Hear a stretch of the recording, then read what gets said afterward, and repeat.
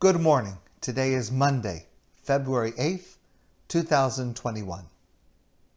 There's a fundamental principle of Jewish law that we have mitzvos that come from the Torah, from God. We refer to that as D'Oraisa, Aramaic for from the Torah. And we have laws that are D'Rabbanan, rabbinic.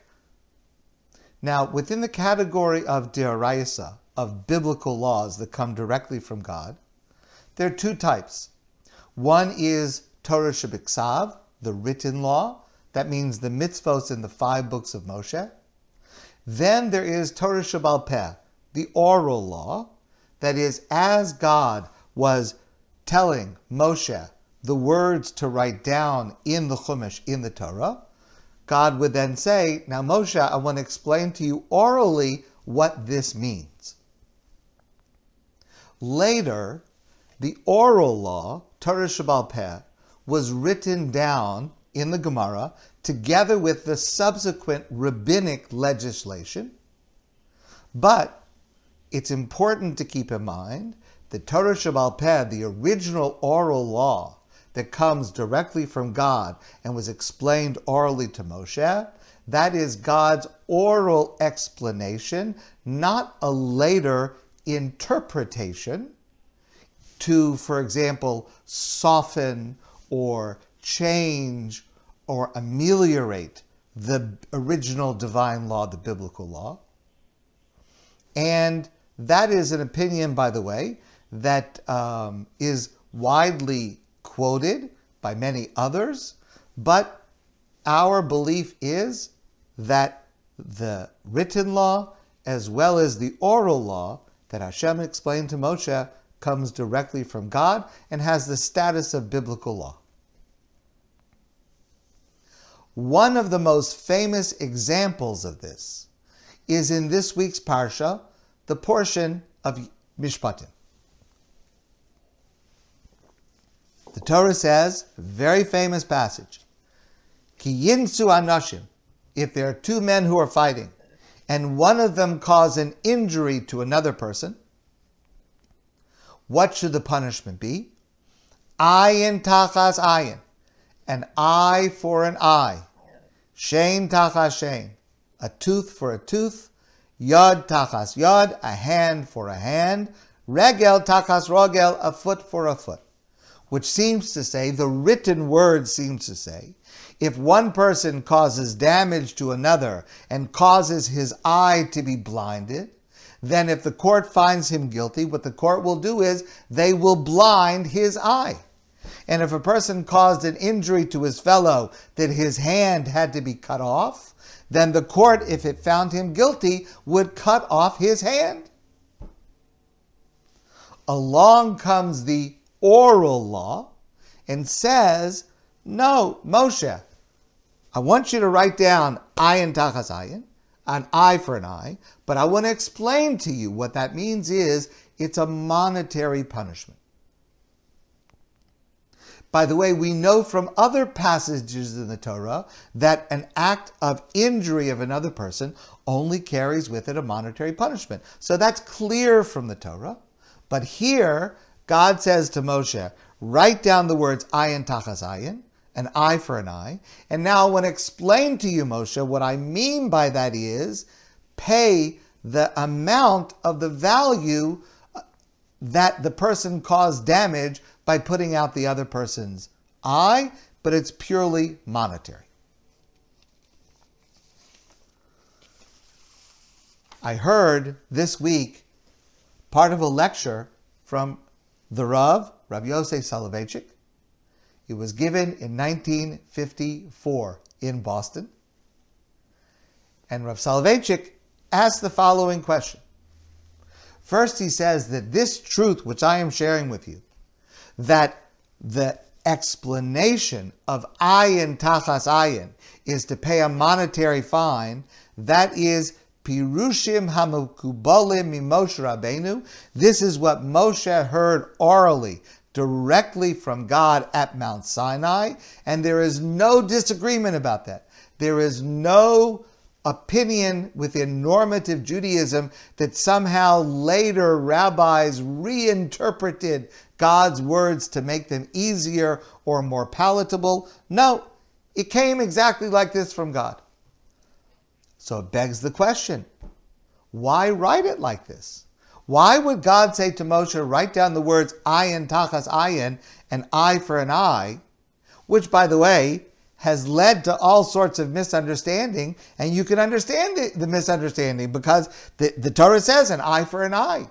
And you may know the history of this. For millennia, people have criticized Judaism and compared it, contrasted it with more enlightened legal systems, talking about Judaism and Jewish law being cruel and barbaric. Why lead to all of that misunderstanding if in fact God's intention was that a financial penalty should be paid?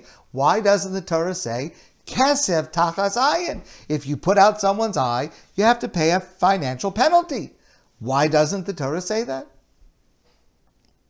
So here's the answer that Rav Soloveitchik gives.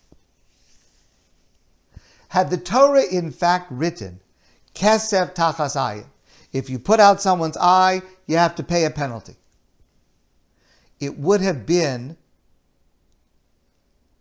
the greatest profaning of the honor to a human being.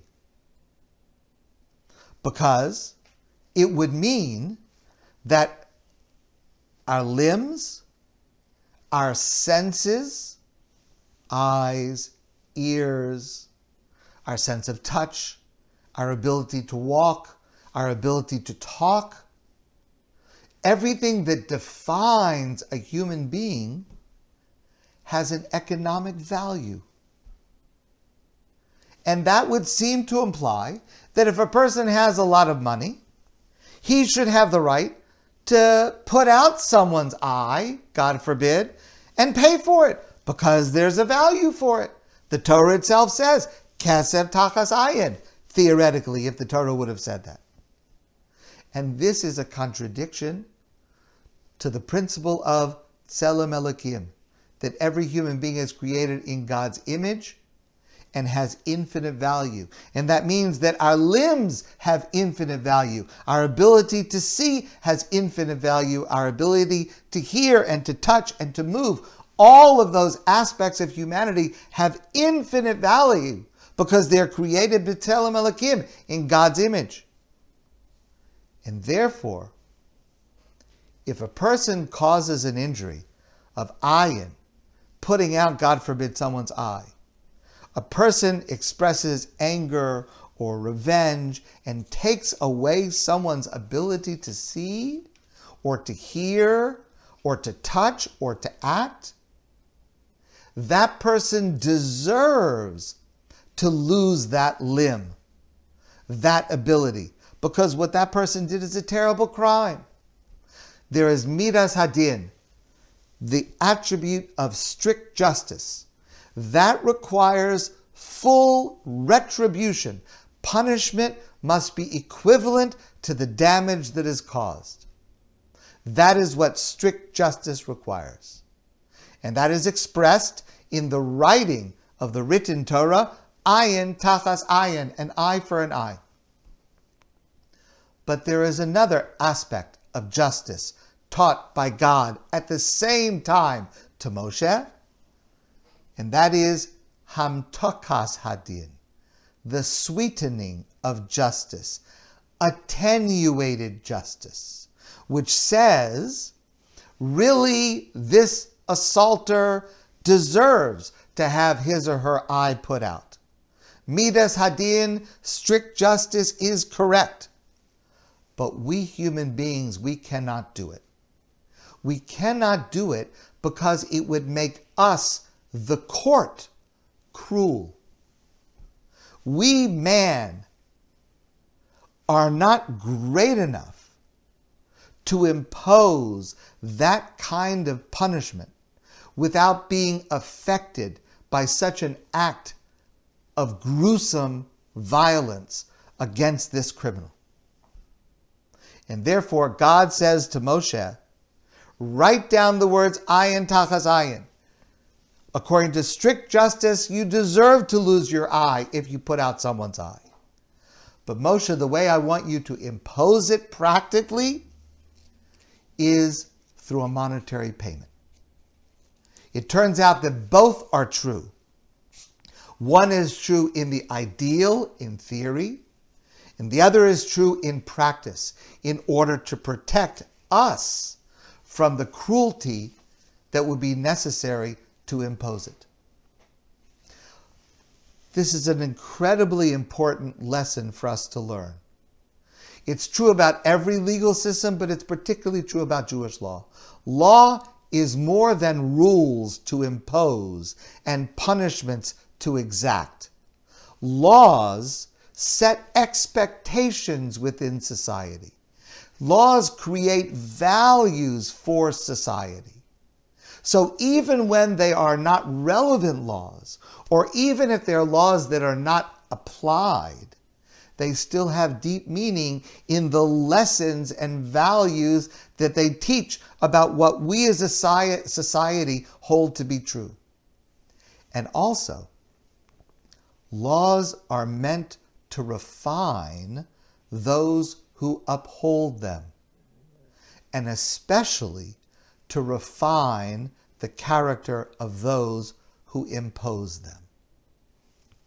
It's true for every legal system, but it is fundamental to Jewish law. And this is the meaning of our passage, where it's written one way, but God explains it to Moshe another way.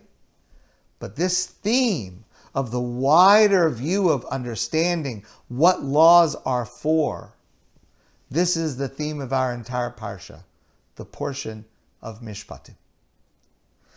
My friends, I want to wish you a great day.